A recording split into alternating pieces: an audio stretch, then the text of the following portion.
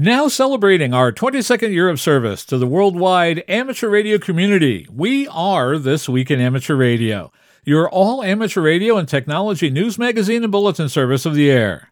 This is edition number 1150, with a release and air date of Saturday, March 13th, 2021. Please take the program to your air following the Q-tone.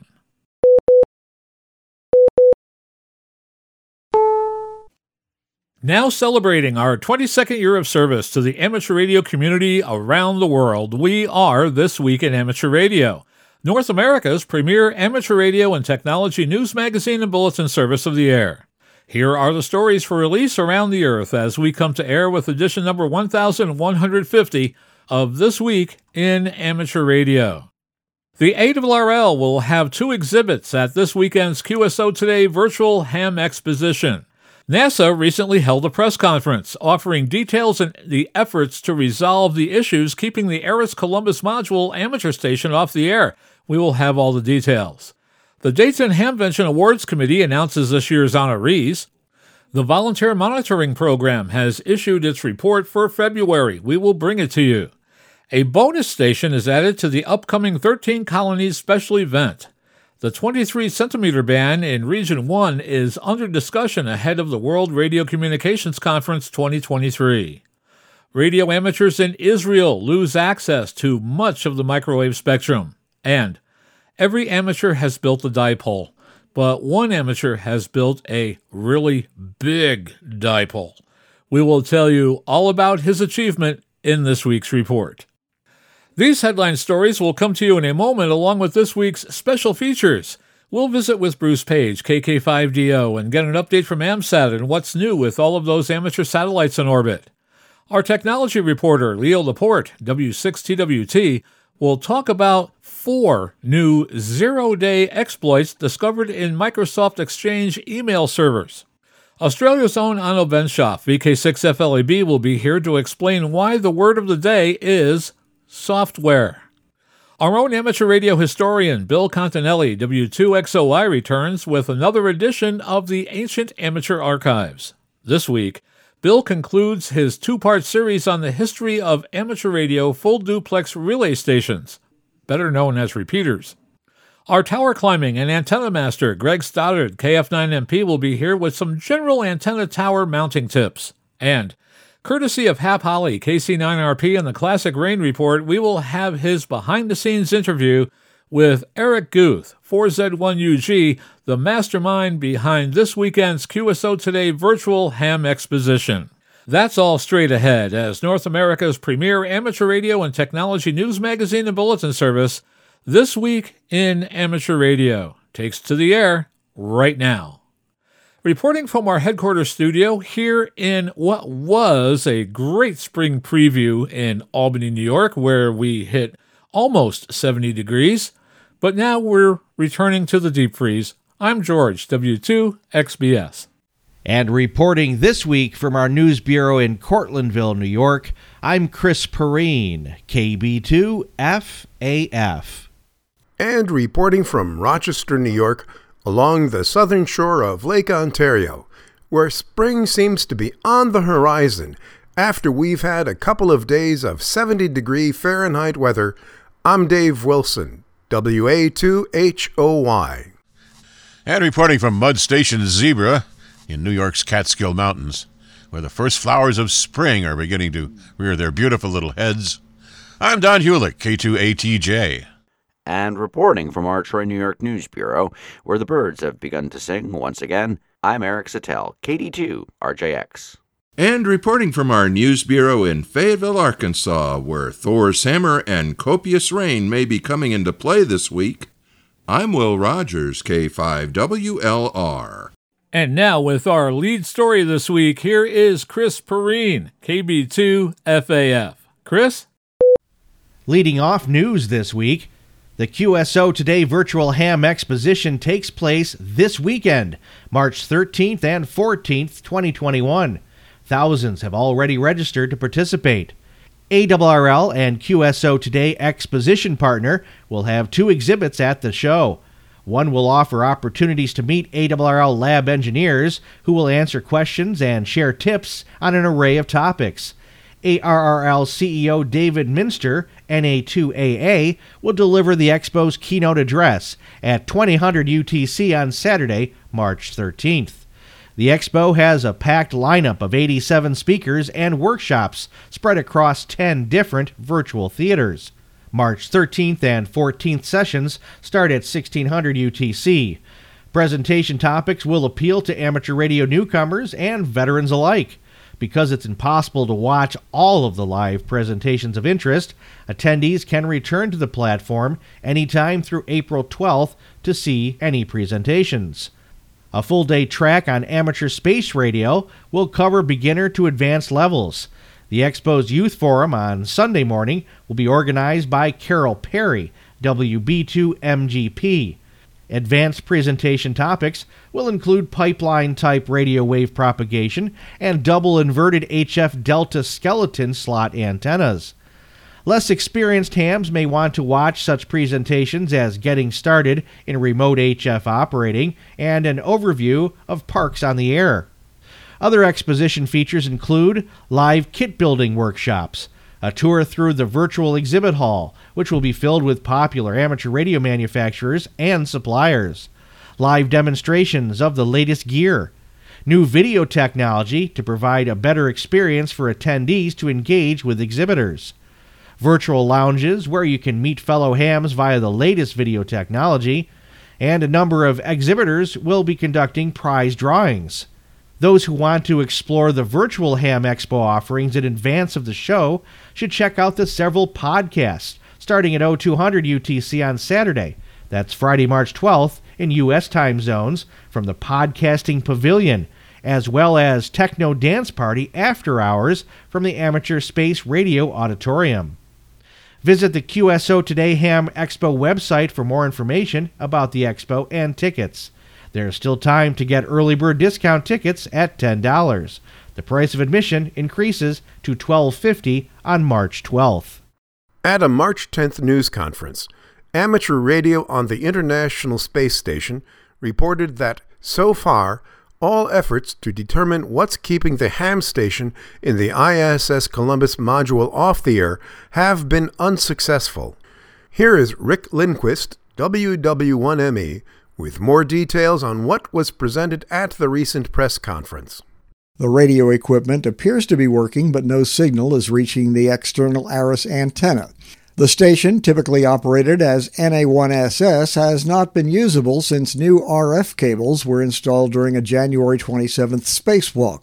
During the January spacewalk, the coax feed line installed 11 years ago was replaced with another built by the European Space Agency and Airbus. ARISS International Chair Frank Bauer, KA3HDO, did not rule out a fault in the radio equipment. What we can tell you right now is that from all indications, the radio appears to be working as expected. You know, the radio was working fine before the EVA on the 27th of January. Bauer listed 3 possible problem areas. A cable inside the cabin may have a break due to a previous tight turn, a connector may be installed improperly, or there was a problem with the installation of a cable installed in series with the ARISS antenna feed line on January 27th. A March 13th spacewalk plans to return the ARISS antenna feed line cabling to its configuration prior to the January 27th spacewalk, so the problem may have been resolved before you hear this report. I'm Rick Lindquist, WW1ME. The news conference covered details of the cable troubleshooting already conducted. Bauer said the ARISS team has been working closely with NASA and the ESA to identify what may have caused the radio anomaly keeping the ISS Columbus module ham station off the air. He thanked ARISS Russia's Sergei Sambarov, RV3DR, for allowing ARISS to use the ham station in the service module to continue its contact schedule. This past week, astronauts on the ISS performed troubleshooting tests on all 4 new feed lines installed on the Columbus module. 1 cable was earmarked for the ARISS station, while the other 3 are for Bartolomeo. ARIS reported over the weekend, however, that it was unable to establish communication using any of the feed line cables connected to the ARIS radio system, which was tested in APRS mode. The plan to return the ARIS cabling to its original configuration was a contingency task for a March 5th spacewalk, but the astronauts ran out of time. ARIS became aware of the station problem after a contact with a school in Wyoming between ON4ISS on Earth and Hopkins at NA1SS had to abort when no downlink signal was heard. For the time being, ARIS school and group contacts with crew members have been conducted using the ham station in the ISS service module. Now celebrating our 22nd year keeping the amateur radio community informed, you are listening to This Week in Amateur Radio, available worldwide as a podcast from our web at www.twiar.net.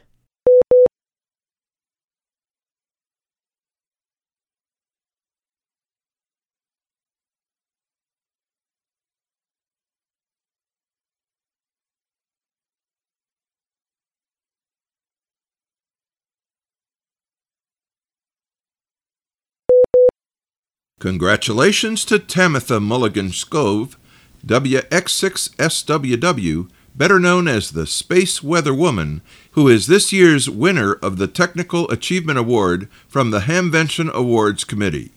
Tamitha was among those chosen for this year's honors by the Hamvention co-chairs Michael Coulter, WHCI, and Frank Beeford, WS8B, who called her a real space pioneer. Most amateurs know her from her solar weather reports on the Internet, as well as on Ham Nation, YouTube, the Weather and History channels, and for her work in the MIT Technology Review and in Popular Science magazine. Licensed since 2018, Tamitha is a research scientist for the Aerospace Corporation and has also been an instructor at Contest University numerous times. The Hamvention co-chairs wrote, "She is always seeking new ways to bring an awareness of space weather and its effects into the mainstream and hopes to herald in a new era of TV weather broadcasting before the end of Solar Cycle 25. Honors are also being given to Wesley Lamboli, W3WL, who is receiving the Special Achievement Award for his work in youth coaching, membership recruiting, and technical problem assistance. Angel M. Vasquez, WP3R, is receiving the Amateur of the Year Award for his work as one of the principal support engineers at the Arecibo parabolic dish antenna that was operational in Puerto Rico until its collapse late last year. Club of the Year has been given to the Vienna Wireless Society, K4HTA, for its educational efforts and public service for 50 years in the Washington, D.C. area. If the coronavirus pandemic continues to decline, Belgium's communication regulator, BIPT, says that it will resume amateur radio exams from April the 26th. There are 3 license exams in Belgium, and there's no need to work up through the low-level exams. If you have the capability, you can just sit the Class A exam and get the HAREC equivalent license. Remember that HAREC stands for Harmonized Amateur Radio Examination Certificate. It's not a license in itself, but a sort of exam pass slip, which allows qualification levels to be compared across different countries and their exam systems. In Belgium, the pass mark in all the multiple-choice exams is 50%.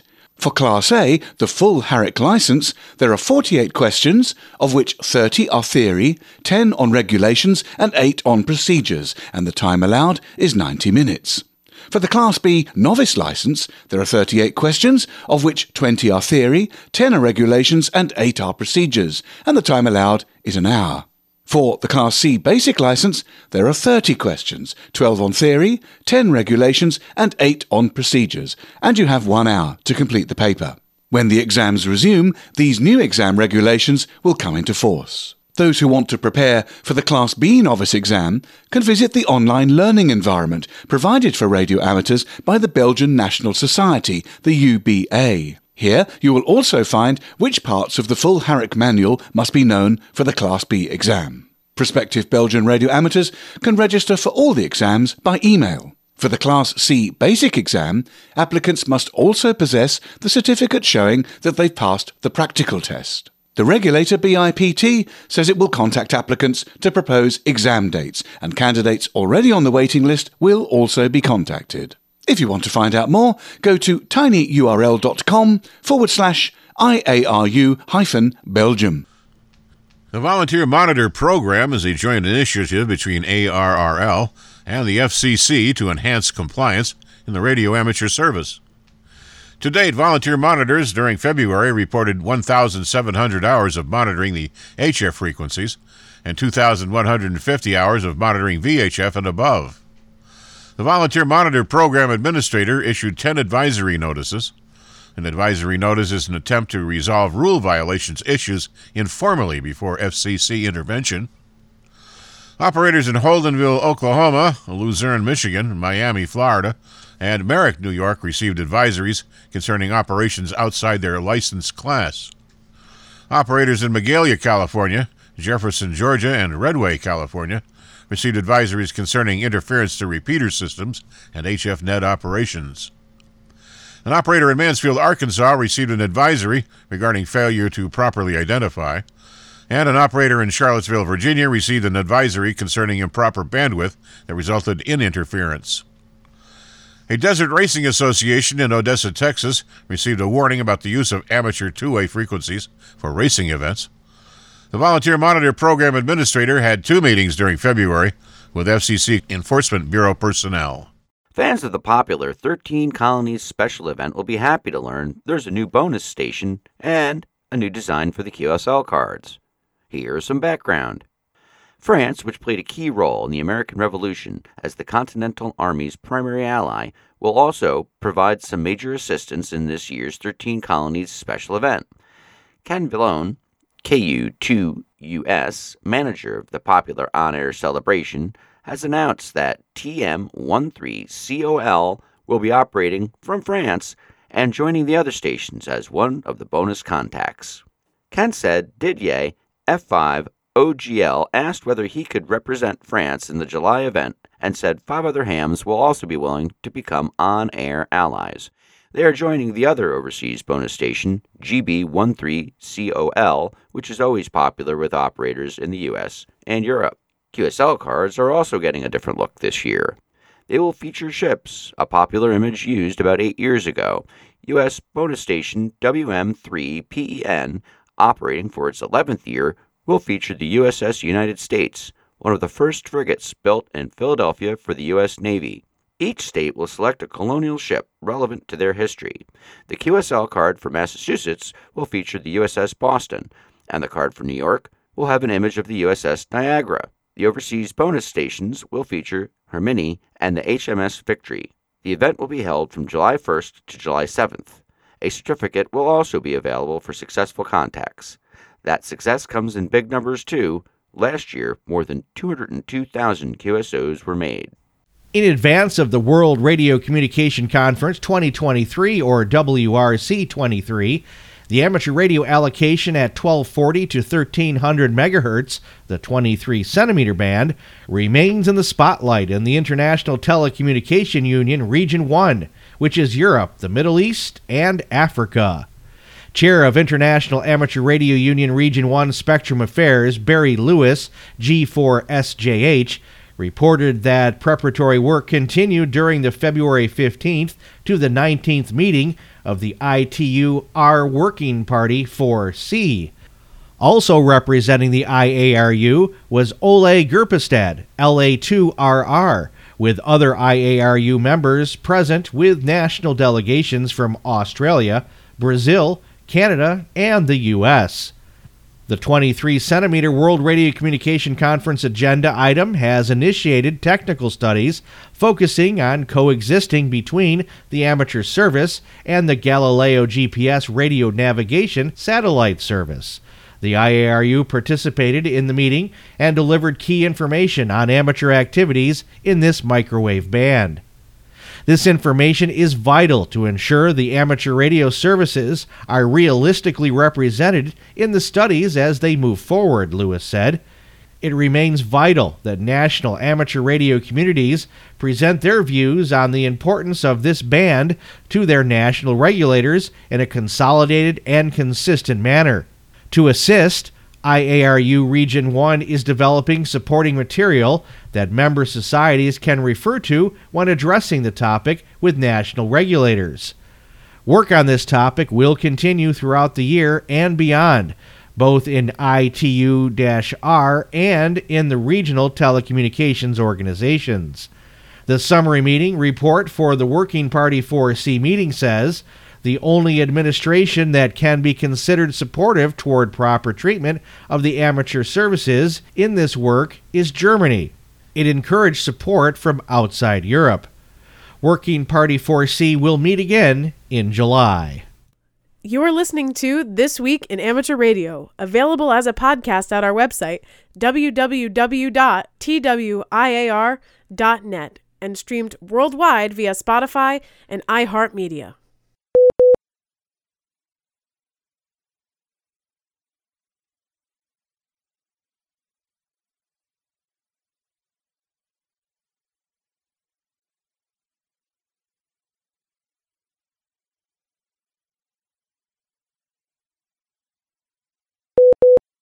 Radio amateurs in Israel have lost much of their spectrum between 1 and 6 gigahertz and suffered a draconian power reduction on 10 gigahertz, according to a report earlier this year in Southgate Amateur Radio News.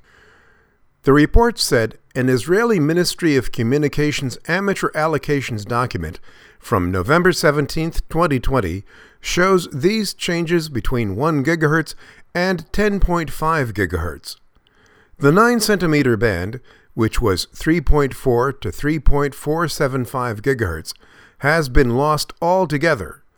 The FCC in the U.S. announced last fall that it would be sunsetting amateur access on 3.3 to 3.5 gigahertz to accommodate burgeoning 5G wireless providers.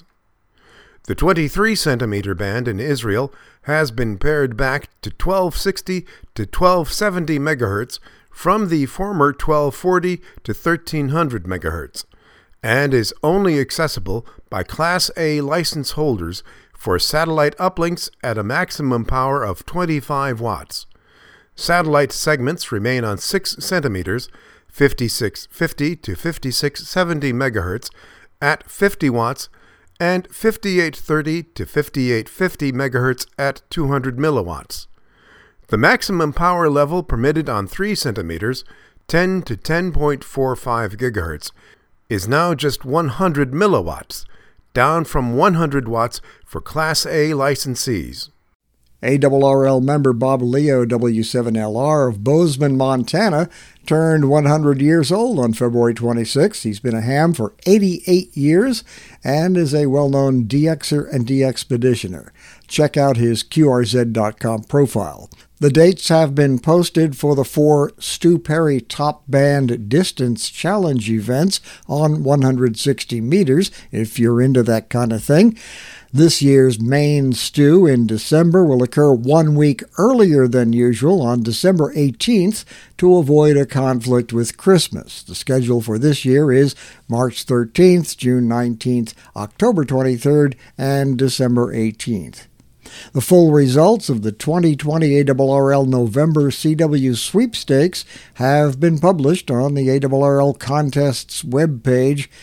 It's contests.arrl.org. The full results article, a searchable database of all scores, line scores, certificates, and log checking reports are available there too. The Spring 2021 Red Cross Nationwide Emergency Communications WinLink drill will take place on May 8th, which happens to be World Red Cross and Red Crescent Day. Lou Ottens, inventor of the cassette tape and a CD pioneer, died aged 94 at his home on Saturday, the Dutch media reports. Ottens, who studied to be an engineer, started work for Philips in 1952.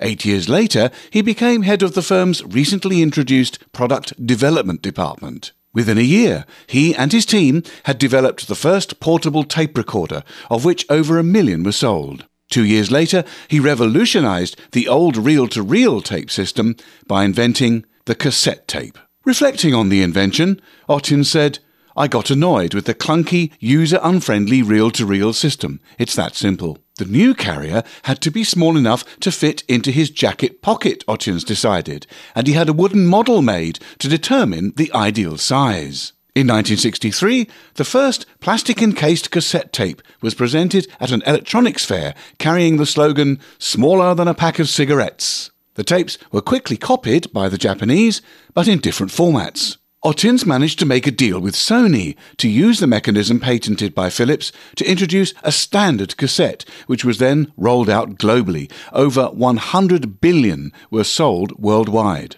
Ottens then went on to develop the CD, which again became a Sony Philips standard, and that sold over 200 billion. In 1986, Ottens retired, but he was often asked if he was proud of his inventions, which allowed millions to have access to music.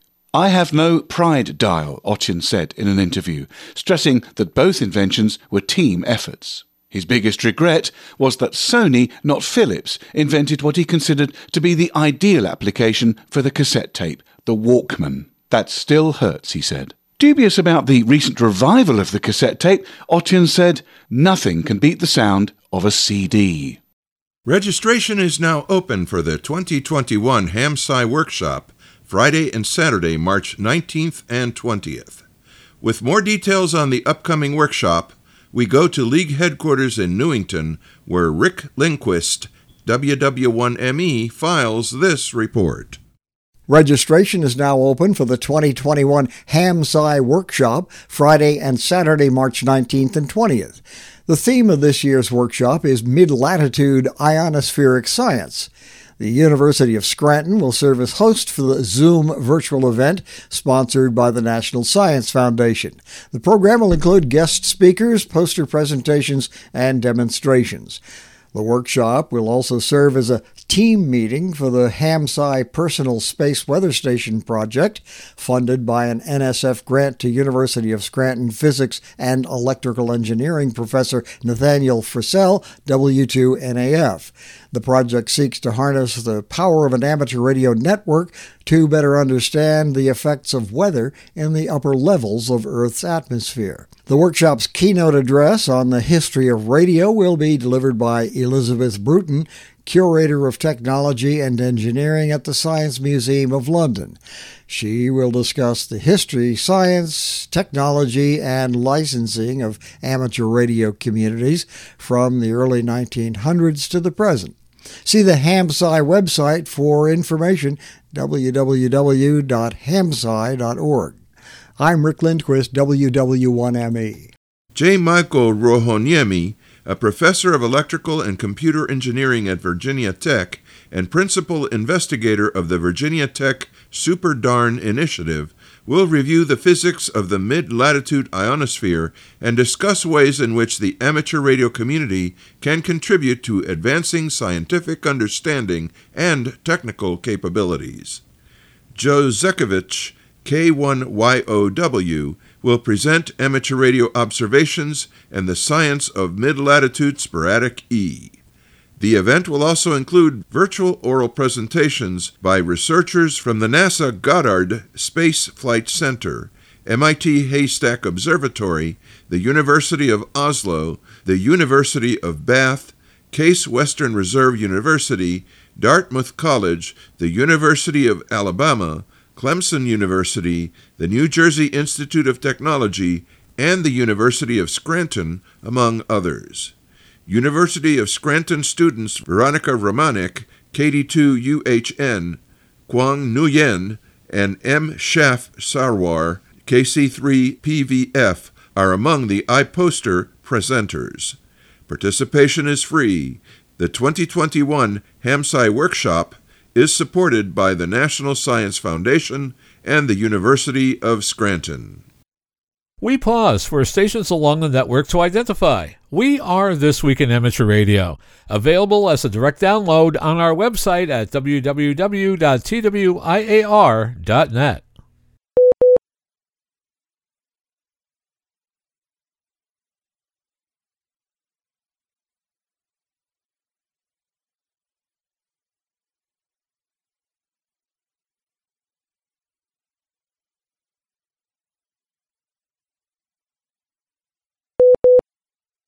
And now with the latest technology news and commentary from Petaluma, California. This Week in Amateur Radio is proud to present Leo Laporte.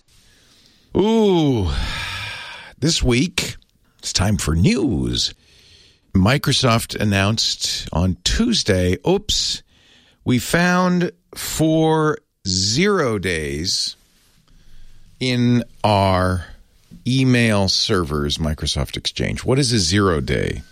You hear this from time to time. We're talking about exploits or flaws. Security problems in a program or operating system are called exploits because they can be exploited by bad guys or girls. I guess there's bad guys and bad girls. I don't know, bad people. Let's put it that way. Bad humans. So far, it's mostly humans.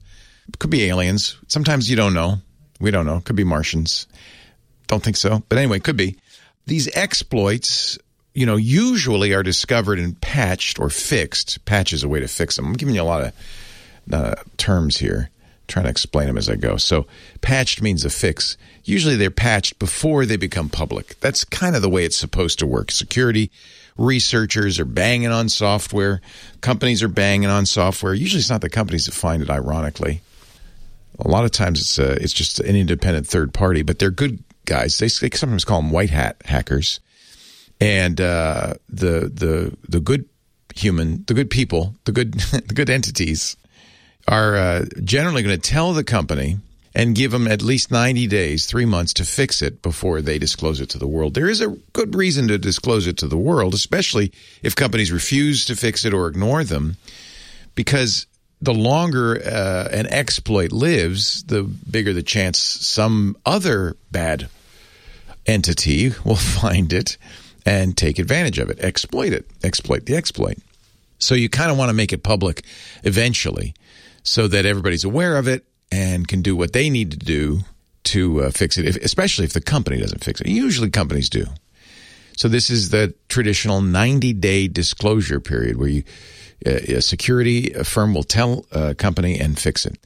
Now, in a case of a 0 day, and that was what happened here, a 0 day means there were 0 days between finding the problem and finding somebody taking advantage of it. A 0 day is the worst kind of security flaw because it generally discovered because somebody is using it. In this case, 4 newly discovered flaws in Microsoft's Exchange server, which is their email software used mostly by big companies, had been used by a unusually aggressive Chinese cyber espionage unit. Unusually aggressive because they really went crazy. These were flaws in Exchange Server from going back to 2013 all the way up to 2019. Microsoft released emergency security patches on Tuesday to plug those holes. In the 3 days since, security experts say that this unusually aggressive Chinese cyber espionage group has stepped up operations because it takes a while sometimes before people apply the fixes. Remember, I always tell you, do the patch, don't delay. This is why. Because once it's announced, once it's found, now the clock is ticking. These bad guys have only a limited amount of time to take advantage of it, so they stepped up attacks. What they did essentially is they put a server on the server, a double server that would allow them to attack this other server through the internet from a browser with administrative access. So essentially what happens if you're running Exchange Server, as many companies and government agencies are, the hackers could log in over the web, have full access, download the email, see who's talking to who and all of that. Now we're learning that at least 30,000 U.S. organizations, including a significant number of small businesses, towns, cities, and local governments, among whom Exchange Server is very popular, have been hacked. Not are vulnerable. It's a larger number than that. 30,000 have been hacked. I'm quoting Brian Krebs, who is a great security expert, used to be at Washington Post. He now does a blog called Krebs on Security.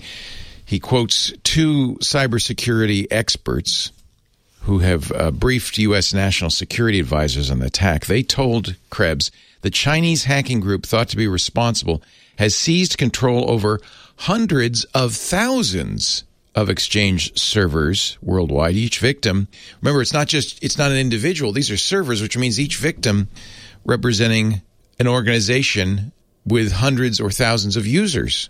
So millions of people may be affected by this. Good news, if you're using Gmail, for most people, your email company's not using Exchange Server. If you're using your internet service provider, it's very rare. It's mostly used by businesses and governments. It's used by big organizations. The Chinese hacking crew is called Hafnium. I don't know why. Hafnium. But they've been targeting these attacks on infectious disease researchers. Why? They're looking for vaccines, right? Law firms, maybe looking for, deep, dark secrets, higher education institutions, defense contractors, policy think tanks, and non-governmental organizations.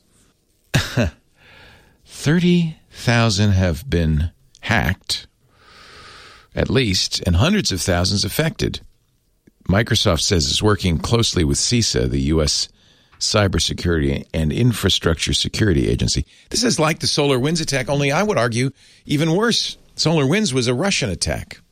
Microsoft said the best protection, what do you think? What do you guess? Is to apply updates as soon as possible across all impacted systems. If you're running Exchange Server 2013 through 2019, assume you have been compromised, according to Chris Krebs. No relation to Brian Krebs. Chris Krebs, a former director of CISA.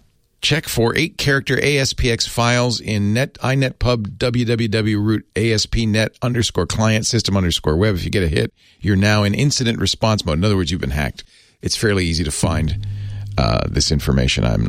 But I'll post a link to the tweet in the show notes so that you can see that for yourself. If you're running Exchange Server and you're a sysadmin, oh boy. What do they do? Well, they're looking, it's espionage. Could be industrial espionage in some cases, could be national espionage in some cases. Police departments have been hacked, credit unions, hospitals, city and state governments. If you're running self-hosted Outlook web access, you probably got hit. Wow. It just keeps happening, doesn't it? Oh, boy. Yeah, this is an interesting attack because... And I think you could kind of say the same thing about the SolarWinds attack, which was attributed to Russia a couple of months ago.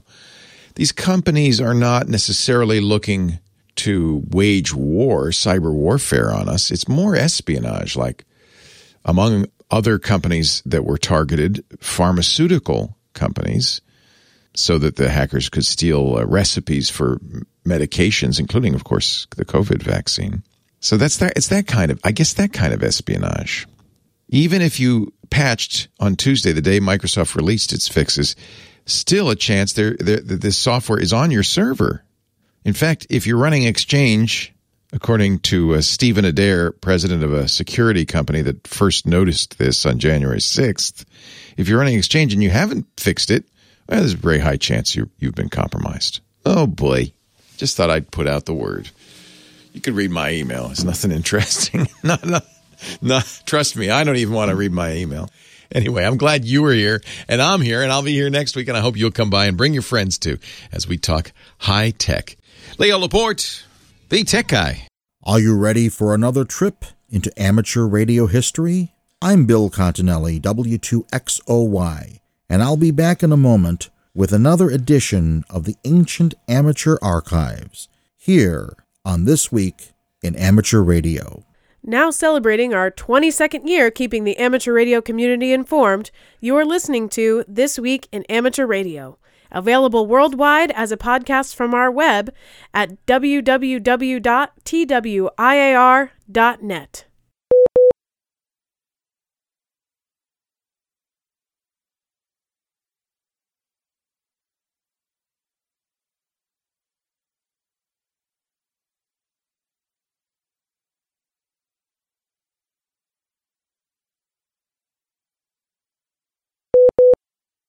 In our last installment, we traced the development of FM and repeaters from 1932 up to 1970. Since the FCC rules at that time had no provision for repeater operation, stations in repeater service were operated under the Part 97 provisions covering remote control. The FCC, in February 1970, came out with docket number 18803, which set forth the Commission's proposed repeater rules. These included small subbands set aside for repeater operation, a ban on linked, crossband, and multiband repeaters, a requirement for whistle-on or other tone control, and a requirement that the licensee of a repeater station be in attendance at the transmitter or at an authorized fixed control point to monitor all transmissions of the station. In regards to the 2-meter band, the FCC set up the repeater subband in such a way that 2/3 of it would not be accessible to technicians. Reaction was quick and negative. The ARRL and others felt that the proposed rules were so restrictive that they might be the end of amateur repeater operation as it existed at that time. Counter-proposals, far less restrictive than the FCC's, were submitted to the Commission. While amateurs waited for the revised FCC rules, another problem had to be solved. When 2-meter FM operations started in the 1960s, 146.94 had been chosen as the national simplex frequency. This was the highest wideband FM frequency available to technicians. After repeaters came along, amateurs discovered that the surplus commercial equipment in use had a maximum bandwidth of 600 kHz. Thus, 146.34 was chosen for the first repeater input. However, in areas where 9.4 was in heavy use by simplex stations, 146.76 was chosen as the output. This led to the problem of non-standard splits, and in some areas of the country, repeaters such as 3476, 2894, and 3482 could be found. The frequency 146.94 was a battleground between the simplex versus repeater groups. Amateurs were also fighting a minor battle over 146.64 MHz, which in some parts of the country was a DX simplex frequency. To make matters worse, all transceivers back then were crystal controlled. With crystals at $10 per pair, it would cost $120, or about $350 in today's money, to fill all 12 channels in a 2-meter radio. It was possible to equip your radio with the repeaters and simplex frequency used in one area, then find all of your channels were useless 200 miles away. A national plan was needed. The Texas VHF-FM Society proposed such a plan, which was described in the May 1972 issue of QST. In it, the repeater offset was standardized at 600 kHz, 146.94 and 146.64 became repeater outputs, 146.4 through 146.58 became simplex, and 146.52 was chosen as the national simplex frequency. In the 146 through 147 range, accessible to technicians and above, there were 13 repeater and 7 simplex channels. The 147 through 148 range, available only to generals and above, had 14 repeater and 6 simplex channels. Note that in the Texas plan, all repeater inputs were 600 kHz below the output, even in the 147 through 148 range. Except for changing the inputs to the high side above 147 MHz, the Texas plan was adopted. The gradual acceptance of a 2-meter band plan still did not resolve the FCC issue. The Texas plan, as good as it was, violated the FCC's 1970 proposal.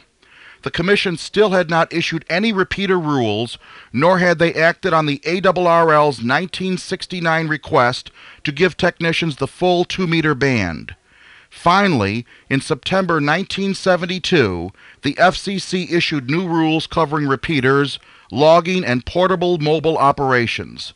Liberal repeater subbands were authorized at 52 through 54, 146 through 148, 222 through 225, and 442 through 450 MHz. Logging requirements, especially for repeater and mobile stations, was simplified. repeater operators no longer needed a tape recorder hooked up to their stations. The requirement for a portable or mobile station to notify the FCC of operation in a particular radio district was also reduced. No longer would amateurs contemplating a cross-country trip with their radios have to write to each district on their journey in order to inform the engineer of the trip. Repeaters would have to be licensed. Call signs beginning with the prefix WR would be issued. The repeater license application was complex. Each applicant for a repeater license had to submit certain data to the FCC regarding the technical, operational, and effective radiated power of the proposed station. Whistle on or tone control was no longer required. 2 repeaters could be linked, but multi-linked or cross-band repeaters were prohibited. Repeater monitoring and control requirements were made more flexible. And finally, the FCC acted in part on the ARRL's 1969 proposal. Although they did not give technicians full 2-meter privileges, they did grant them the 147 through 148 segment.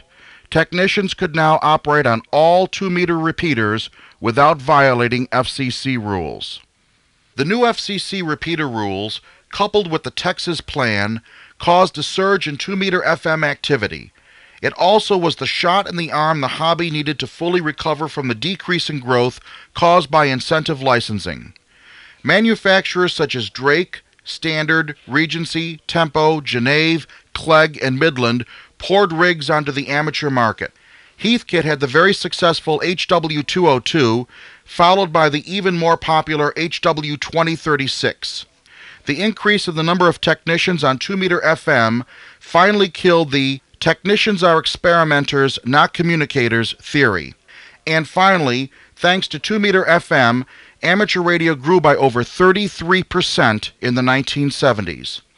In 1975, due to increased demand, the FCC authorized the use of 144.5 through 145.5 megahertz for repeater operation. Technicians were given access to this subband. In 1978, the FCC relaxed the rules, eliminated the separate repeater license and the WR prefix, and gave technicians the full 2-meter band.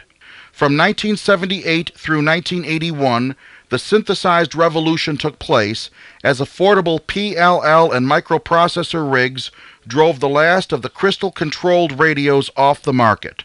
Today, a name-brand 2-meter HT costs about $175. With it, you can access over 4,000 repeaters or scan the VHF high band. Compare that to 1972, when a crystal-controlled radio equipped with 12 channels cost about $300, or about $800 in today's dollars. We truly have come a long way. In our next installment, we will look at a couple of license proposals in the mid-1970s and the controversy they caused. I hope you will join me. This is Bill Continelli, W2XOY, for This Week in Amateur Radio. Originating from Albany, New York, and distributed worldwide, you are listening to This Week in Amateur Radio.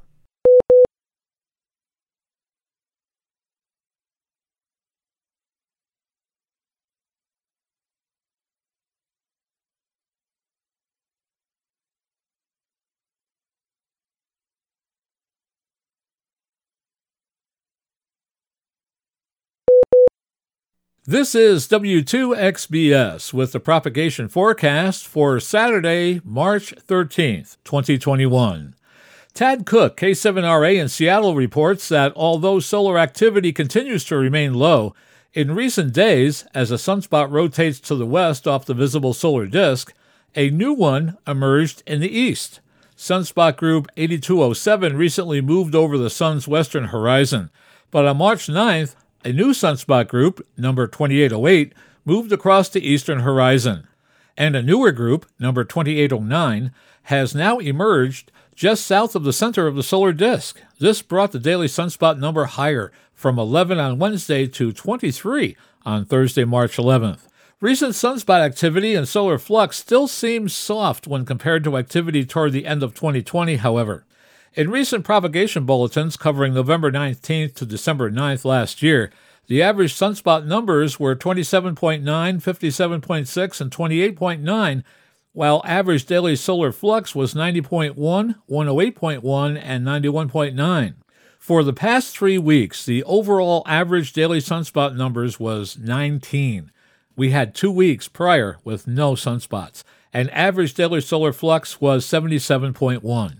We can't do anything but wait and watch, although we can look forward to the vernal equinox on Saturday, March 20th. Like the autumnal equinox, this is always a positive influence on HF propagation when the northern and southern hemispheres are bathed in approximately equal amounts of solar radiation. You can count on it. The average daily sunspot number this week hardly changed from 18.9 last week to 18.4. Average daily solar flux shifted marginally higher from 76.7 to 78.9. Solar wind has slackened, so average daily planetary A indices went from 14.7 to 7.6, and the middle latitude numbers changed from 10.4 to 6.1. The predicted solar flux for the next 15 days is 78 on March 13th through the 19th. 75, 76, 78, and 81 on March 20th through the 23rd, 80 on March 24th and 25th, 78 and 76 on March 26th and 27th, 75 on March 28th all the way to April 1st, and 78 on April 2nd and 3rd.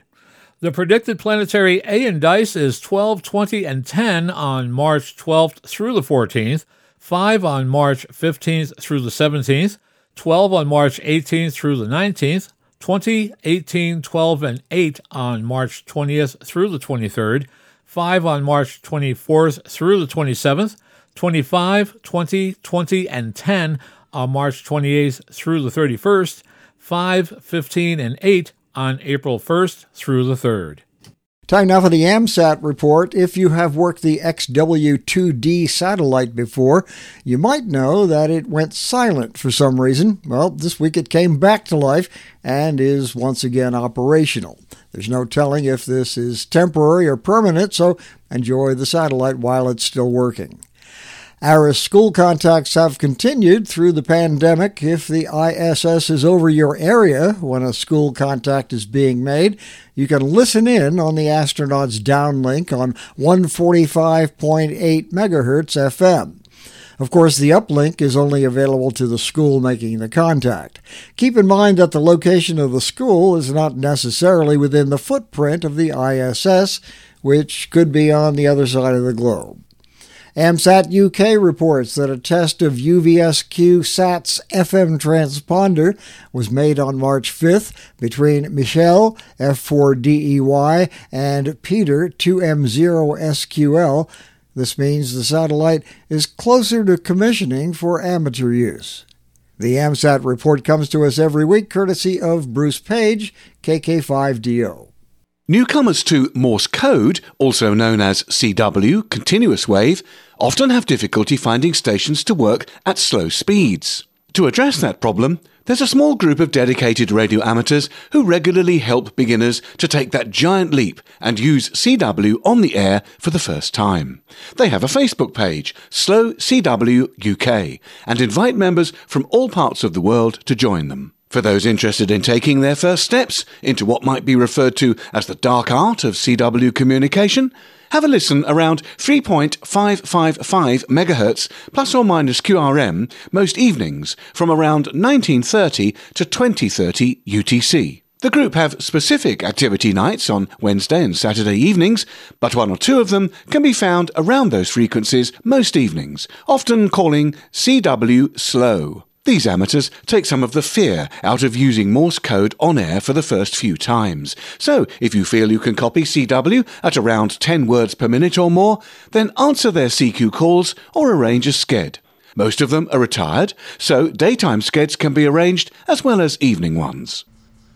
Amateur Radio on the International Space Station reports that efforts to determine what's keeping the ham station in the ISS Columbus module off the air have been unsuccessful so far. The radio equipment works, but no signal appears to be reaching the external ARIS antenna.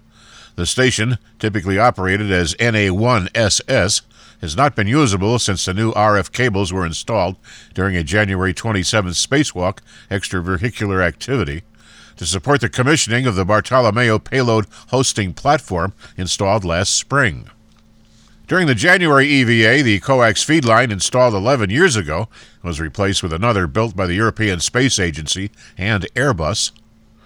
ARIS has scheduled a March 10th news conference to discuss efforts to restore operational compatibility to the Columbus Module ham station.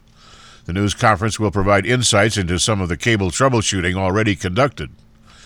During a March 13th spacewalks, astronauts Mike Hopkins, KE5FGL, and Victor Glover, KI5BKC, plan to return to the ARIS antenna feed line cabling to its configuration prior to the January 27th spacewalk.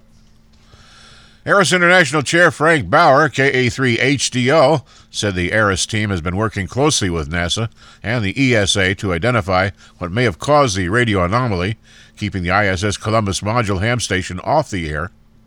This past week, astronauts on the ISS performed troubleshooting tests on all 4 new feed lines installed. 1 cable was earmarked for the ARIS station, while the other 3 were for the Bartolomeo system. However, it was reported over the weekend it was unable to establish communications using any of the feed lines connected to the system, which was tested in automatic packet reporting system mode. The plan to return ARIS cabling to its original configuration was a contingency test for March 5th, but the astronauts ran out of time.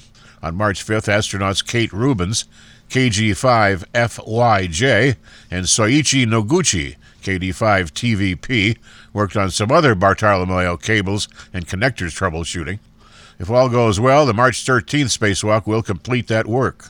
ARIS became aware of the station problem after contact with a school in Wyoming between ON4ISS on Earth and Hopkins at NA1SS, and had to abort when no downlink signal was heard. For the time being, ARIS school and group contacts with crew members have been conducted using the ham station in the ISS service module. The 10th anniversary of Maritime Radio Day will take place from 1200 UTC on April 14th to 2200 UTC on April 15th. The annual event commemorates nearly 90 years of wireless service for seafarers. Radio amateurs and shortwave listeners are welcome and should register in advance by April 1st, 2021. Stations such as coastal radio stations and ships may participate only if operated by former commercial or Navy operators or by radio technicians who worked on the installation and or maintenance of naval equipment. Former merchant marine radio operators or former ship's electronic technicians are encouraged to participate. All traffic must occur around the following international naval frequencies on amateur radio bands: 1.824 kHz, 3.520 kHz, 7.020 kHz, 10.118 kHz, 14.052 kHz, 21.052 kHz, and 28.052 kHz. The primary working frequency is 14.052 kHz. There is no power limit. Participants exchange QSA, QRK, name, call sign of last or favorite ship or aircraft or maintenance company, and additionally a TR message and or a QTC if you like. Submit an email or letter detailing station's work to Ralph Marsher, Narzissenweg, 10, 53359, Rheinbach, Germany. Now celebrating our 22nd year keeping the amateur radio community informed, you're listening to This Week in Amateur Radio, available worldwide as a podcast from our web at www.twiar.net.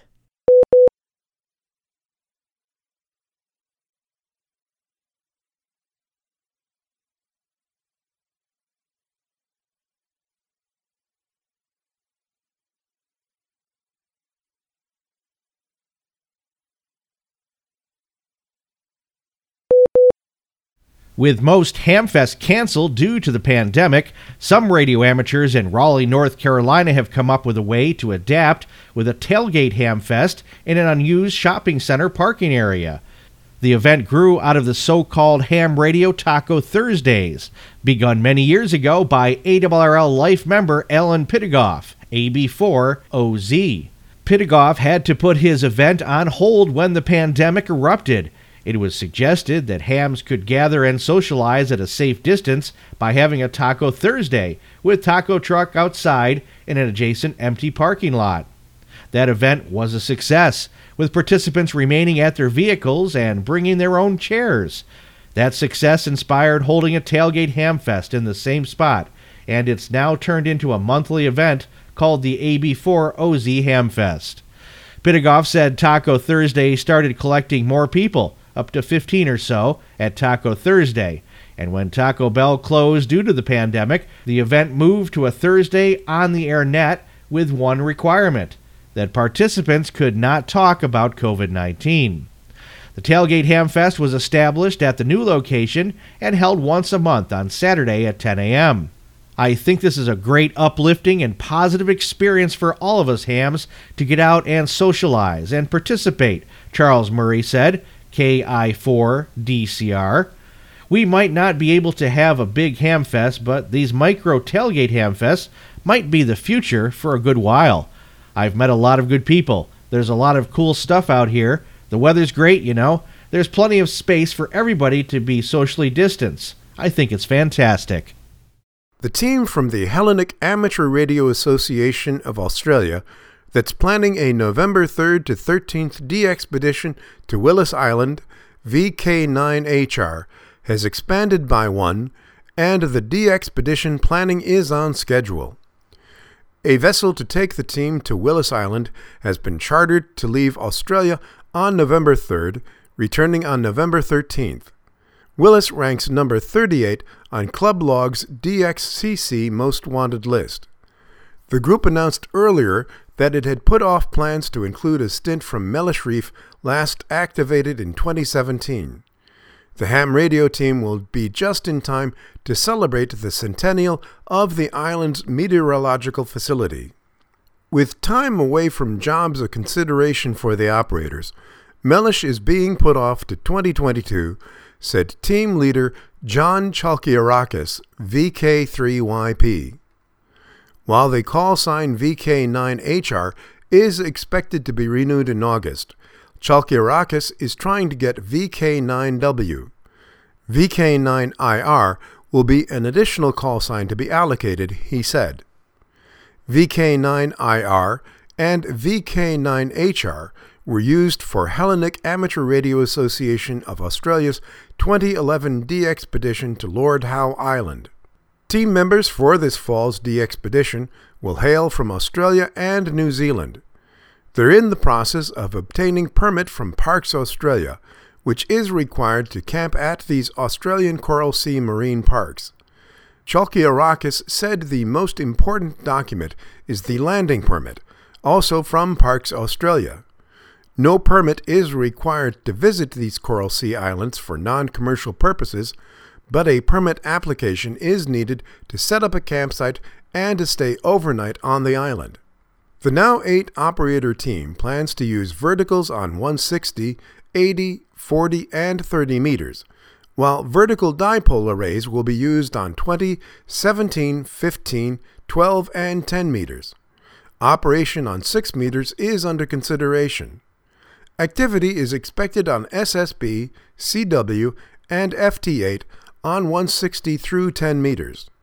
The equipment complement is expected to be Kenwood TS590S and ICOM IC7300 transceivers with amplifiers on all. A D-Expedition website and logo are in the works. Home to a meteorological station, Willis Island is in the Coral Sea off the northeast coast of Australia. Chalkiarakis also said that he and some friends have been trying to obtain a landing permit for Macquarie Island VK0M, which is number 12 on Club Log's DXCC Most Wanted list, but he conceded that it's nearly impossible to get permission from the Tasmanian Parks and Wildlife Service because Macquarie is a protected nature reserve. UK regulator Ofcom has published simplified guidance on its new electromagnetic fields radio licence condition. Ofcom is proposing to apply this measurement and record-keeping condition to spectrum licence holders using equipment that can transmit at power levels higher than 10 watts EIRP or 6.1 watts ERP. Ofcom has published detailed guidance on how licensees can ensure they comply with the new license condition, as well as an updated version of their EMF calculator, which helps licensees assess their compliance. Very recently, Ofcom have also published additional guidance for Spectrum licensees, including simplified guidance for all Spectrum users, additional guidance for maritime radio users, and additional guidance specifically for amateur radio users. So, this update includes tailored guidance for specific radio users, designed to help them comply with the new license condition. The update also includes instructions on how to use the Ofcom EMF calculator. The guidance is currently in draft form, and Ofcom welcomes feedback on these documents by the 16th of April 2021. Members of the Amateur Radio Experimenters Group in Adelaide, Australia, are celebrating the much-anticipated launch of Horus 55, a high-altitude balloon set aloft on the morning of March 7th with a digital amateur radio TV transmitter as its payload. As the balloon soared skyward after a brief launch delay due to rain, it relayed its TV signal to YouTube in a live stream that was broadcast worldwide. The transmitter payload, which was the main experiment, required extensive testing before launch day, especially with regard to its tolerance for low temperatures. It utilized a Raspberry Pi 0W, which captured and compressed video for the modulation of a 445 MHz DVB-S transmission generated by a Lime SDR Mini. Team members Mark VK5QL, Matt VK5ZM, Pete VK5KX, and Grant VK5GR shared the triumph of the project. According to the Amateur Radio Experimenters Group website, the challenges included devising a transmitter system that could provide sufficient signal and still withstand the thin atmosphere at high altitudes. There was also the small detail of getting the signal from the high-performance receive system uploaded to the Internet. Shortly into the 1-hour flight, signal reports arrived from receiving stations from around the region, including Ian VK5ZD near Kapunda and Joe VK5EI in Adelaide. Horus 55 also carried an experimental LoRa-1 tracking payload, transmitting position data into TTN, the Things Network, which has receiver stations across Australia. It too was a success, according to the Amateur Radio Experimenters Group website. Built by Liam VK5LJG, its performance exceeded expectations. The Irish Radio Transmitters Society report that one of the roles of the International Amateur Radio Union is the monitoring of our bands for unauthorized users. The IARU monitoring system in Region 1, which covers Europe, was set up in 1972 and has a coordinator in many countries, and we're very grateful to Michael, Echo India 3 Golf Yankee Bravo, who carries out this role for us in Ireland. Michael monitors the bands and sends a monthly report to the Region 1 coordinator, who processes all of the information submitted. These reports can be viewed on the IARU Region 1 website. The primary objective of the IARU monitoring system is the search, classification, identification, and initiation of steps leading to the removal from amateur bands of radio signals of non-amateur stations causing harmful interference to the amateur services, contrary to International Telecommunications Union and national radio regulations. Typical intruders include broadcasters, over-the-horizon radars, illegal operators on various bands including taxicabs and fishermen, military modes, and many more types of unwanted signals. In his report for February, as well as the usual suspects, Michael detailed the following about a church radio. A church in the west of Ireland produced a lot of harmonics, ranging from 28,390 to 28,470 kHz, and on several other frequencies due to a fault in their transmitter setup. The interference lasted from the 1st to the 8th of the month. The parish priest was made aware of the situation and advised to rectify the problems. The parish radio went silent for a couple of days and returned later without causing any more interference, broadcasting only on its own frequency. That problem seems to have been solved. We pause for stations along the network to identify. We are This Week in Amateur Radio, available as a stream to your favorite digital device on Spotify, TuneIn.com, Overcast, iHeartMedia, and wherever you download your podcasts.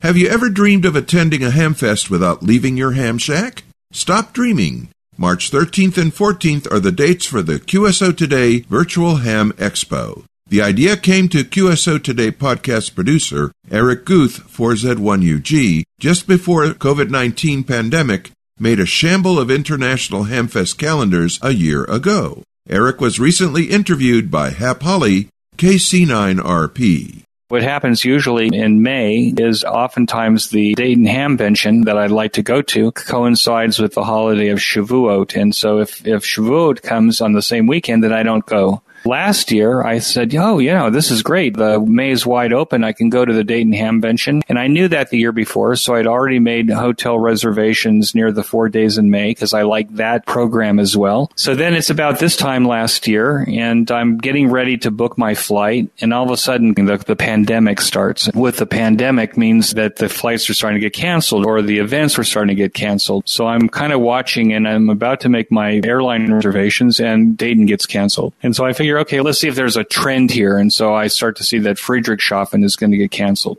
And if you look at this convention schedule, you'll see that ham radio operators have something every single weekend in America. There's either a ham fest or there's some kind of tailgate party or there's some kind of national convention. With 50 states, you have state conventions too, plus you have all of the other conventions. The ham radio calendar in America is loaded every week.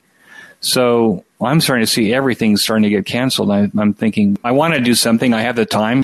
So I said, why don't we see if we could do a virtual convention? And about that same time, my wife was starting to have to do work with her students on Zoom. So I started looking at virtual convention platforms. I'd never seen any of those before. And I started to see, there's 6, 7, 8 companies that do this. And so I tried to contact them. And they're so busy that none of them reply. Finally, I found one that we used last year, and they said, if you want us to reply, you have to write contract in the subject line. So I wrote contract in the subject line, I send it, and finally I get an audience with the CEO of this company, and this is how we end up using VFairs last time. We made a commitment, and we said, okay, we made this commitment, now let's just get the thing rolling. So that's kind of how it evolved. We didn't know what we were doing. We figured, okay, we understand business, and we understand how to get a team together, and so that's what we did. We got a team together. We used children of friends in the neighborhood. I've gotten some great people from using Upwork.com, where we found a couple amazing people that met our qualifications and still work with us. That's kind of how it all happened. It kind of like snowballed out of control. What is a platform?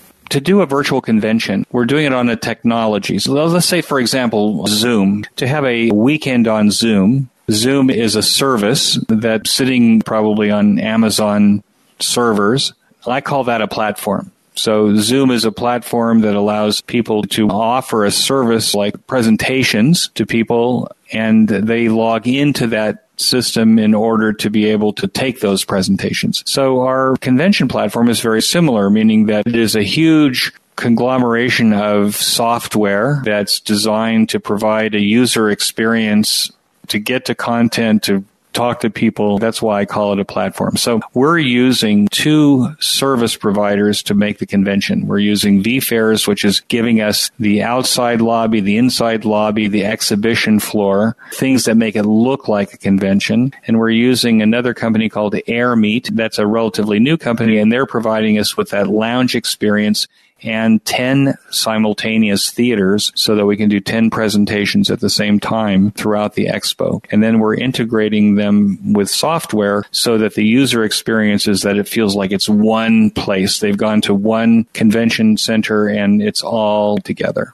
So let's say it's a lot of software, and when you're dealing with thousands of people, it's a lot of hardware that's in the Amazon AWS cloud that has to expand to be able to handle the sheer number of users. And then all of the content that they're downloading is also then cached, hopefully locally to them, so that there's no problem with it streaming to them. It's a huge federation of servers and software and all kinds of other stuff to be able to deliver a virtual convention. So we know that 60% of the people that came to the expo last time don't go to major conventions. They don't go to Dayton. They don't go to Orlando. They don't go to Huntsville. 40% of our audience that came don't go to anything. They don't go to state conventions. They don't go to Hamfests. They essentially stay home, but they're very active. So the majority of the people that came to the convention are licensed at least 10 years. They're very active on the air. They have ham stations. They buy ham gear. So that's one of the things we learned. But I learned some other stuff too. I learned that a virtual environment, if you're an exhibitor,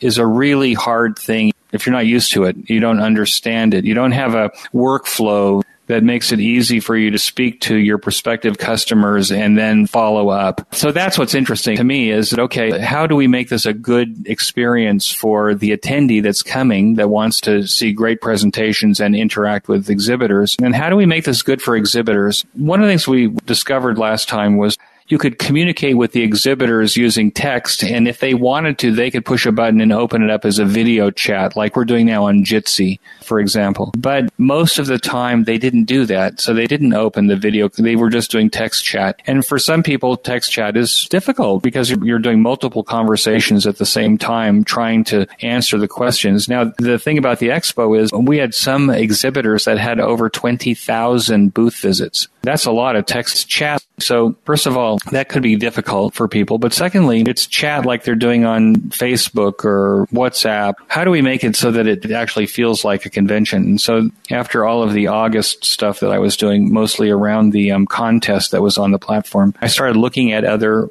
platforms for conventions where I could, one, feel that there were a lot of people there. We had a total of 16,000 people on the platform in August. How do you feel the energy of that 16,000? And then how do you have conversations with people in either little groups or one-on-one so that you kind of have that experience of running into people? We came away with finding out that we could use a different platform. And what we've done in this expo is we've actually combined that new platform with the old platform. So there's this eye candy of the outside lobby, the inside lobby, but then there's this whole interactive experience around tables and chairs so that people can come to an exhibitor lounge. They can come into the Flex Radio lounge, for example. Flex Radio is a platinum sponsor this time, and they can go to a table where someone's sitting from Flex Radio. When they click on the chair, it opens up as a video conference, kind of like a breakout room in Zoom. So people can come to a chair, they can leave a chair, they can go to one table, they can go to another table. So essentially, the idea is to create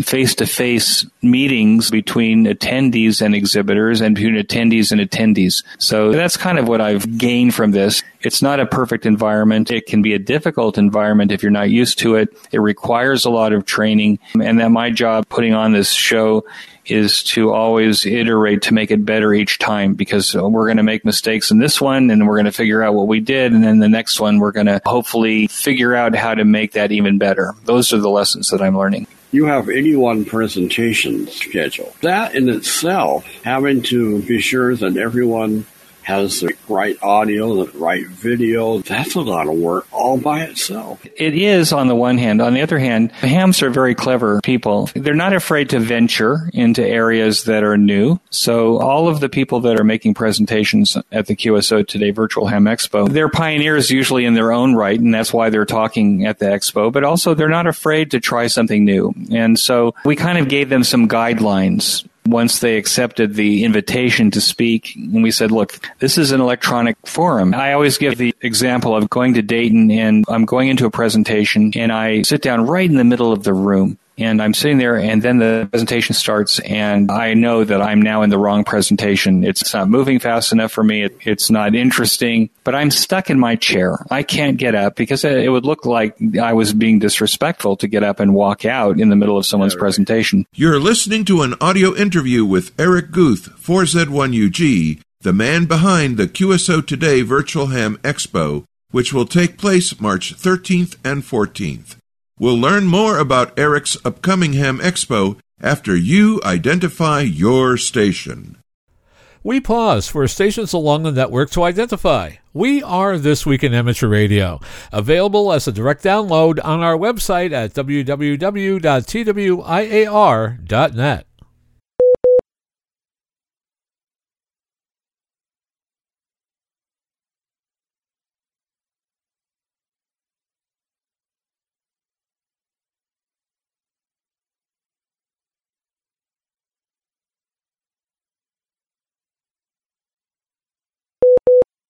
So I'm going to sit there in an electronic auditorium. If I don't like what's happening, I can take my mouse and click and go someplace else. And I can do that without creating a ruckus, without telling people, excuse me, and getting up and leaving. So what we told the presenters is that one of the things you have to do, and there's a whole bunch of industry studies on this in terms of what presentations in a virtual platform should be. I said, you need to talk like TED. The TED formula is 18 minutes. And that you need to start with a personal story and you need to drive a single point home. Now, I'm hoping that most of the presenters did this. Some of the presenters will go in the traditional lots of slides with a lot of writing. But what we want to do is inspire people at this expo. Inspire them to push the download button on your content so that they'll want to kind of take the next step to learn about the subject themselves. So their job really is just to kind of introduce and inspire people towards the thing that they're doing, because you can't get it all in a 1 hour total presentation. And I think that most of them have risen to the occasion and that these presentations will be great. But to have a great presentation, you have to start with great people. I think that we have 81 great presentations and people behind them. If you don't get in on the presentation when it starts, there's actually going to be a 30-day window where you can go back to that forum and look at it and listen to it. You bring two things up here, Hap. The first thing is that we discovered that people would arrive to a presentation and they will have missed the first couple of minutes. The way that we solved it in this one is that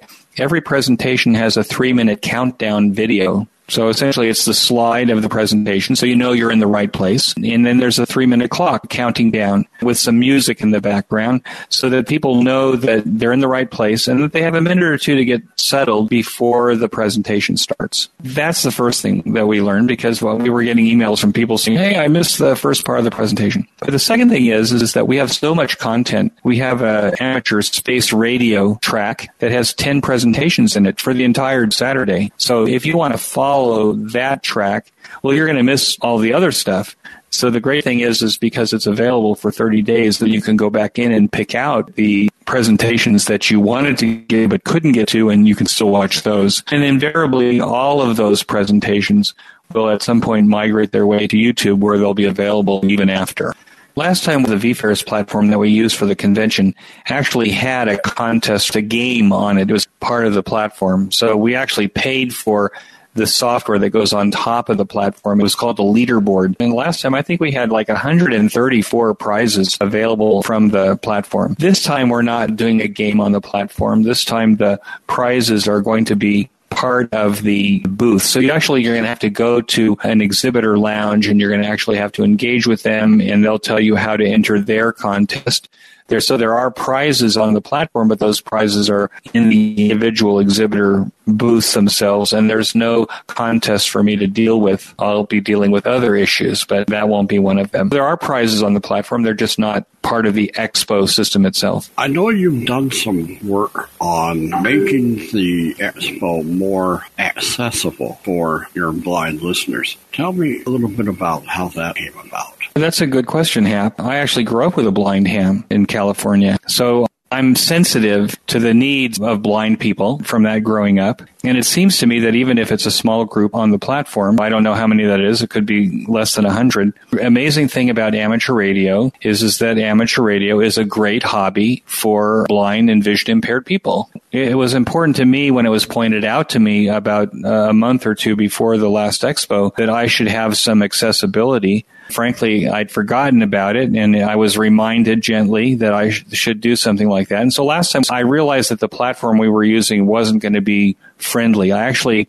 had a group of blind hams that volunteered to actually audit the platforms that we were using to tell me what the holes were. We weren't able to patch those up before the last expo. So what I did was I built a page that was kind of hidden on our website that had all of the presentations that were in a straight column that could be easily downloaded and listened to. The blind hams actually had access to the entire program even before the expo started. So in that vein, we made a demand with the vendors that we're working for that the systems we use are blind friendly. Now, the new AirMeet platform that we're using, it's a new company and they're trying to make it better. But I hired a programmer who's helping me to integrate all the platforms together. If you buy a ticket, all the information that's on the shopping cart will automatically populate all the platforms so that you won't have to enter the system and keep providing us with information. We already have all the information. And so our intent is to send all of the ticket holders a magic link, and that magic link is unique to them, a universal passport. It'll take them to all of the places on the platform without them having to figure it out. And based on that, if we have any problems with blind access to the platform, then there will be another site that'll be part of this platform, or this universal passport, that will allow blind hams to get access to as many of the resources that we can provide. And then once we finish with this expo, we'll figure out what we're missing, and then we'll iterate again and we'll try to make it even better. Where will I go? What will I need to do to take advantage of the accessibility features? It may be a question that we'll send out, it may be in a survey. We still have to send out the magic link, but maybe we should be asking you if you need some handicap accessibility. And if we know that on your magic link, then we'll just make sure that you actually go to areas in our system that are designed for blind and visually impaired, rather than having all of the eye candy for sighted people in terms of what the presentations, how they're listed and how they're displayed. Give you a simple listing with the links that get you there with your JAWS screen reader that would be more difficult in an environment that has just a lot more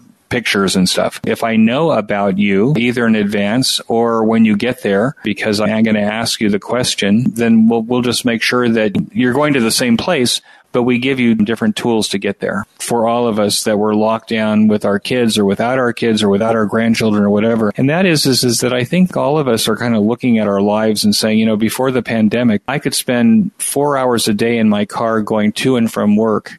And when I got home, my kids were asleep. And when I left in the morning, my kids were maybe just getting up. And that my time in my life is important. And so therefore, if I want to go to a convention, even to work, I think that we're going to find after the pandemic that many people will choose to work at home a few days a week before they go into the office, or that many offices will say, we don't need all this real estate that we're renting because we've actually learned that a number of people can actually work from home. So I think the world has changed. And I think from that standpoint, the way that the event industry is looking at the world is that we will go back to having live conventions, but there will be an adjunct on live conventions that will have a virtual component. And what they've discovered, at least as the way the industry is looking at it, is that a virtual convention can get 6 times the number of participants than a live convention. And so if you add the virtual component onto the live component, then it's very possible that you actually can extend that convention to more people than you would normally. So I think that's what's going to happen. Maybe at the QSO Today Virtual Ham Expo may even have a live component. Maybe we'll rent a hotel or a convention center and then run it in parallel with an online convention so that people can be either live in person or online. So that's kind of how we're looking at the future, that the world has changed and that virtual conventions are here to stay. And that concludes our excerpt from Hap Holly, KC9RP's February 25th interview with podcaster Eric Guth for Z1UG, the mastermind behind the March 13th and 14th, 2021 QSO Today Virtual Ham Expo. Go check out QSOTodayHamExpo.com to register $10, look and listen to what's in store for the international ham world that weekend and the month following. We pause for stations along the network to identify. We are This Week in Amateur Radio, your amateur radio and technology news magazine of the air, available as a podcast on iTunes, Google Play, iHeartMedia, and Spotify.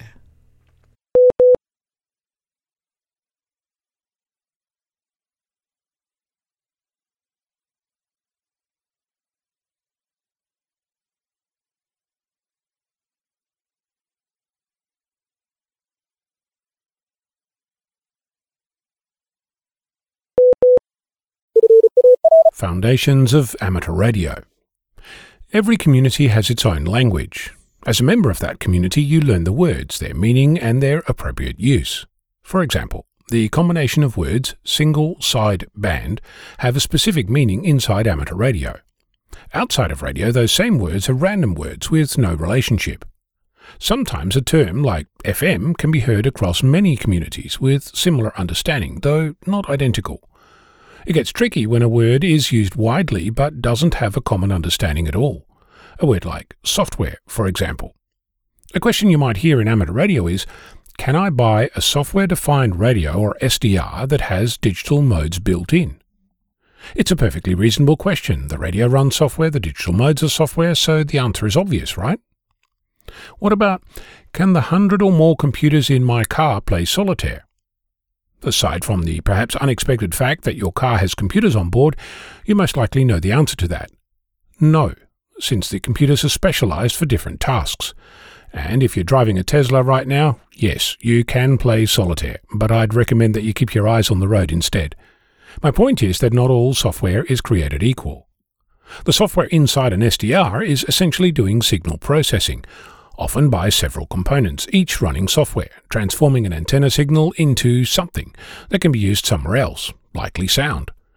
The applications WSJTX and FLDigi, both software, use a computer running Linux, macOS or Windows software to decode and encode digital modes while providing a way for you to interact with it.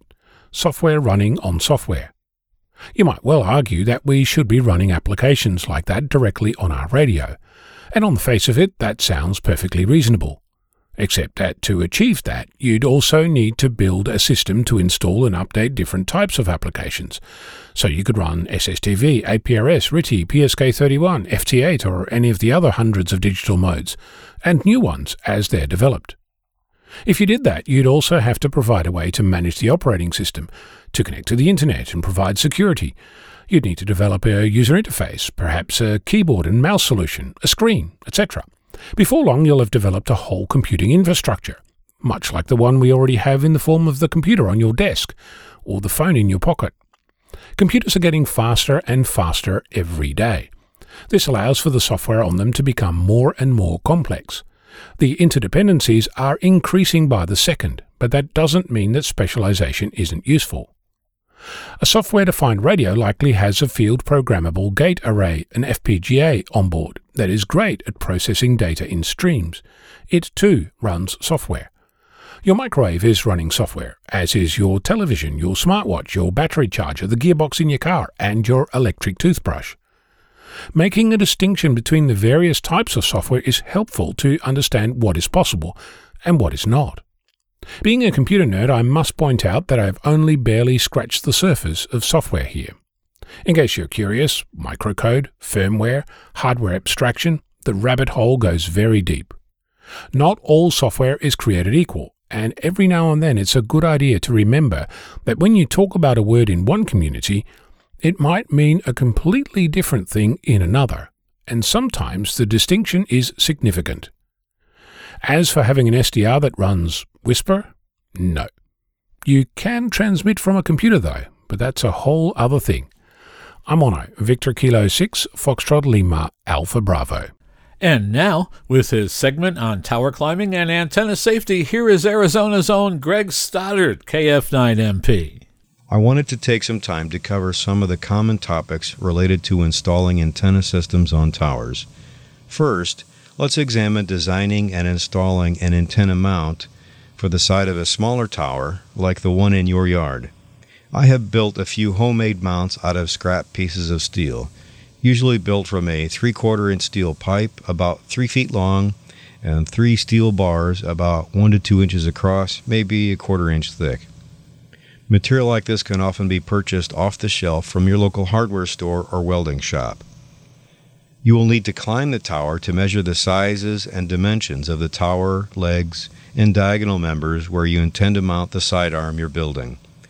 If you do not have access to a welder, have the shop weld together the mount with the ends of the straps onto the pipe, with about a foot between the straps, which would be centered on the 3-foot pipe. This will give you about a foot above and below the straps onto which you can side mount or end mount an antenna. Pre-drill the holes for U-bolts to mount the straps onto the tower legs. Then also do the same for the U-bolts at the furthest end of the straps from the mounting tube. This mount should be set across one entire face of the tower, so it can be hinged inward during mounting or servicing. After the mount is set in place and the antenna is set on the mount, the third support strap can be clamped to the mount and tower to reduce wobble. This is not a suitable mount for a wide tower unless you intend to mount the antenna close to the tower.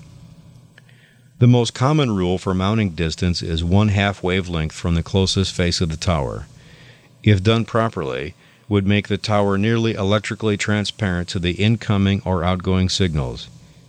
If you draw a sine wave on a piece of paper, you'll notice that the voltage at 1/2 wavelength is 0. This is why we prefer to mount antennas at multiples of 1/2 wavelength. At 2 meters, that equals 1 meter out, or 39 inches from the antenna to the closest face on the tower. Imagine the sidearm necessary for 6 meters. At 224 megahertz, it equals about 24 inches for a half-wave distance. If you have done all your measurements accurately at the mounting site, you can assemble the entire structure on the ground and make sure it all fits before taking any of it into the air. Since my homemade mounts usually weigh less than 15 pounds, I usually carry them up the tower with me, set them in place, then bring up the antennas and feed lines. This plan would change depending upon the height of the tower, other antennas on the tower, or how you feel about carrying cargo up the side of the tower safely. Sometimes it's easy, other times there would be too much risk of touching other active antennas, which would make hoisting the mount and antenna by rope from the ground necessary. It is obvious here that pre-planning is essential to ensure safety and reduce the number of trips up and down the tower. While I have promoted the idea of wearing cargo up the tower, I'm the first to admit that limiting trips on the tower and hours on the tower are the real goal in any job I do. Limiting both man-hours and movement will also limit the risk of death, which is cool. I've seen a few different methods of securing amateur-sized coax to a tower leg. The most common I've seen is regular plastic electrical tape. The biggest problem with electrical tape is its lifespan. Mother Nature works to remove the sticky from electrical tape within the first half year. I've also seen cable ties used. As far as I know, clear or white cable ties are not made to survive sunlight, ozone, or Mother Nature's worst, which limit these to about 7 months or less, especially if they are flexed regularly. I think the black cable ties are the best for outdoor mounting. Lastly, I've seen 12-gauge solid wire with insulation cut to 5-inch lengths and wrapped around the tower leg and coax, then twisted. I know this type of scrap material to hold coax to a tower leg for decades with no visible sign of aging. I have also seen a black cable tie over several layers of electrical tape. And coax can change size and length during the day, so always allow for these changes. Remember, tower work at any height can easily become deadly. Money spent on books, videos, and climbing gear is well worth the investment.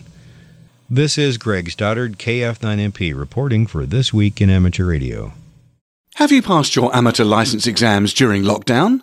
Would you like to learn some useful practical skills to help you make the most of your license? Whether you're a new foundation, intermediate or full license holder, the RSGB has created a series of 6 videos that introduce you to some of the most common amateur radio construction skills that you'll need. You could construct a simple balun, tune a dipole using a nano VNA, or create an audio interface between your transceiver and your computer to allow you to send and receive data modes. Whatever type of practical skill you'd like to try, there's something here to inspire you. The videos get more detailed throughout the series, with a growing level of skill required. A big thank you to Dominic, M0 Bravo Lima Foxtrot, Rob, M0 Victor Foxtrot Charlie, Nick, 2E0 Foxtrot Golf Quebec, and RSGB Exams and Syllabus Review Group member Greg, M0 Oscar Delta Zulu, who helped to create these videos as part of the Society's continuing Get on the Air to Care campaign, and to link in with British Science Week. Thanks also to Henry James, M7 Hotel Juliet Romeo, Lee, Mike 7, Mike Uniform Tango, Jenny, M6 Juliet Uniform Tango, and Dave, M7 Whiskey Uniform Tango, who volunteered to learn the skills via remote teaching during the current lockdown. You can see the trailer and the 6 full videos on the RSGB YouTube channel, or go to the RSGB website, rsgb.org/practical-skills. Now celebrating our 22nd year keeping the amateur radio community informed, you're listening to This Week in Amateur Radio, available worldwide as a podcast from our web at www.twiar.net.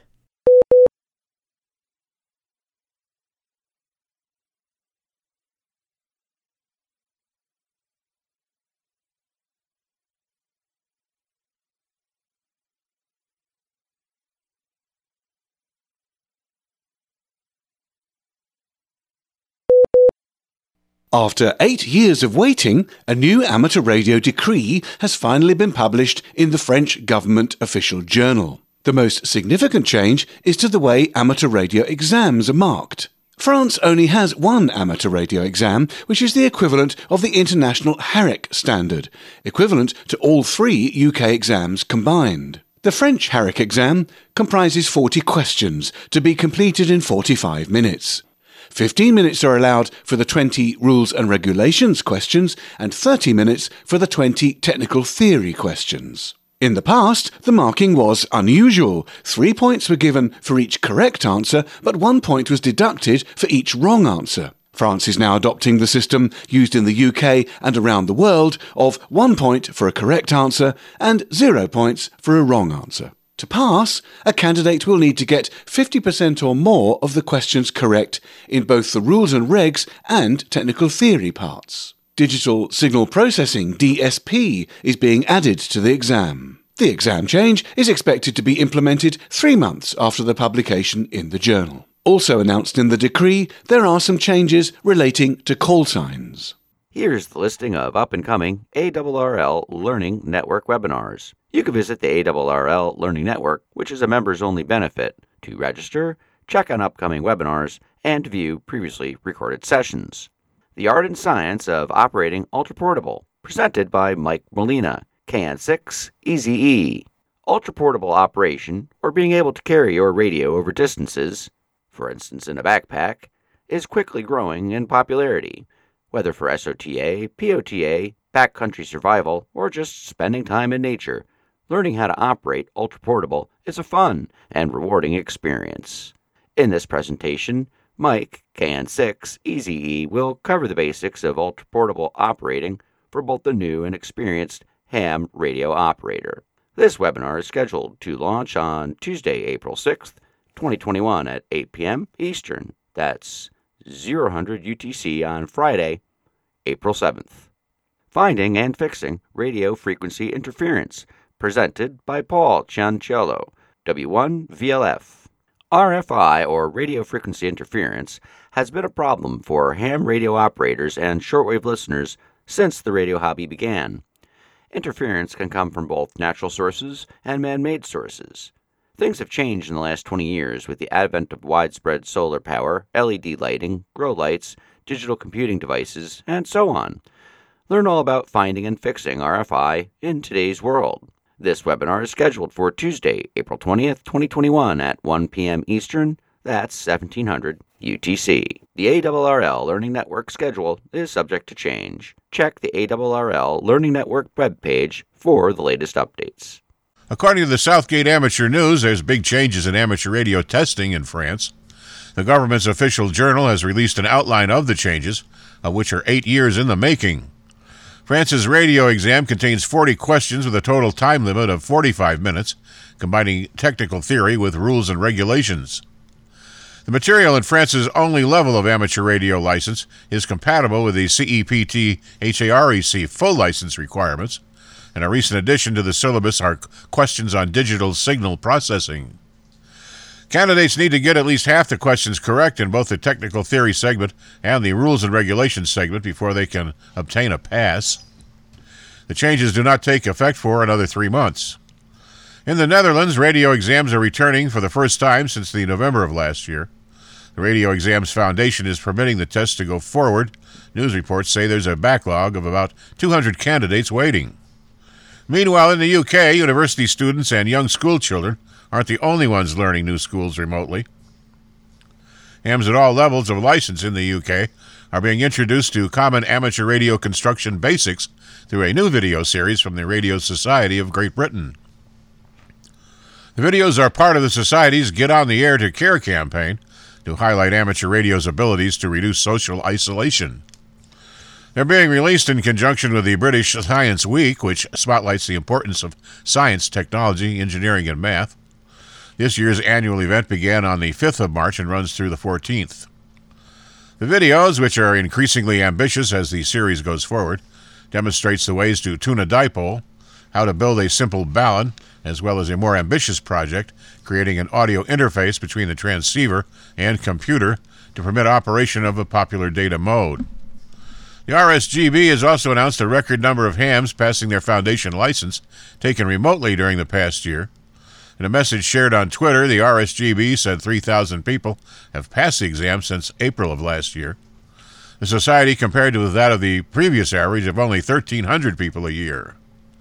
To see the videos, as we mentioned earlier, visit the RSGB's channel on YouTube or its website.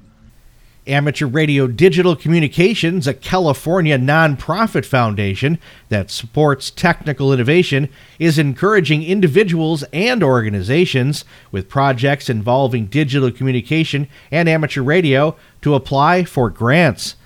Executive Director Rosie Wolf, KJ7RYV, said philanthropic grants are given to schools, universities, public charities, and others involved in nonprofit endeavors who submit a request.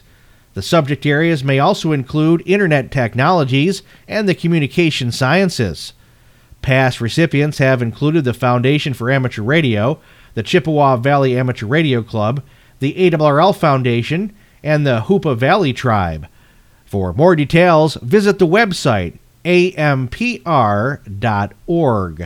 And now, with our final story this week, we go to Rick Lindquist, WW1ME, who files this great story from League headquarters in Newington. Ever wanted to put up a big dipole? I mean, a really big dipole? Well, Gary Watson, ZL3SV in Nelson, New Zealand, has installed a spectacular all-band dipole with each leg extending 320 meters. That's about 1,050 feet.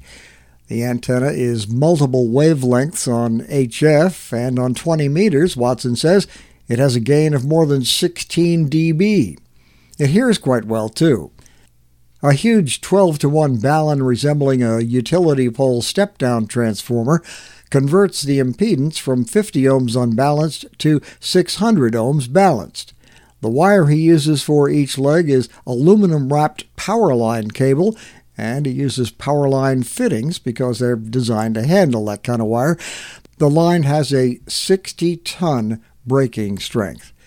Watson said he made the 600-ohm ladder line himself, and he uses the antenna on all bands, typically running 200 watts. Watson says he can copy stations with a monster antenna that remain undetectable with a half-wave dipole. This Week in Amateur Radio is heard around the world on nets and great repeater systems like our newest affiliates, the K2IWR repeater on 147.180 MHz in Cortland, New York, and the K2MST repeater on 443.150 MHz serving all of Syracuse, New York. We welcome them aboard the vast This Week in Amateur Radio network of repeaters and nets around the world. If your net or repeater carries This Week in Amateur Radio, why not let us know about it, and we'll give you a free promo here on the air. All you need to do is put all the details into an email and give us the repeater call sign, frequency, area served, and the days and times that you carry This Week in Amateur Radio, and send it off in an email to w2xbs77@gmail.com. We'd be happy to hear from you. That address, once again, is w2xbs77@gmail.com. We hope to hear from you real soon. Many of the news and information items heard on This Week in Amateur Radio have been provided by the American Radio Relay League, the ARRL Letter, the ARRL Audio News, the Southgate Amateur Radio News Service, Southgate Vibes, AMSAT, the Radio Amateurs of Canada, the FCC, the Radio Society of Great Britain and Ofcom, the SARL, the International Amateur Radio Union, the Wireless Institute of Australia, the Amateur Radio Newsline, the International Telecommunications Union, and various news sources on the Internet. This Week in Amateur Radio is produced by Community Video Associates Incorporated. Now, for the staff of This Week in Amateur Radio, this is Jeff Ronner, WB2AEQ, saying 73 until next week. This Week in Amateur Radio is copyright Community Video Associates Incorporated. All rights reserved.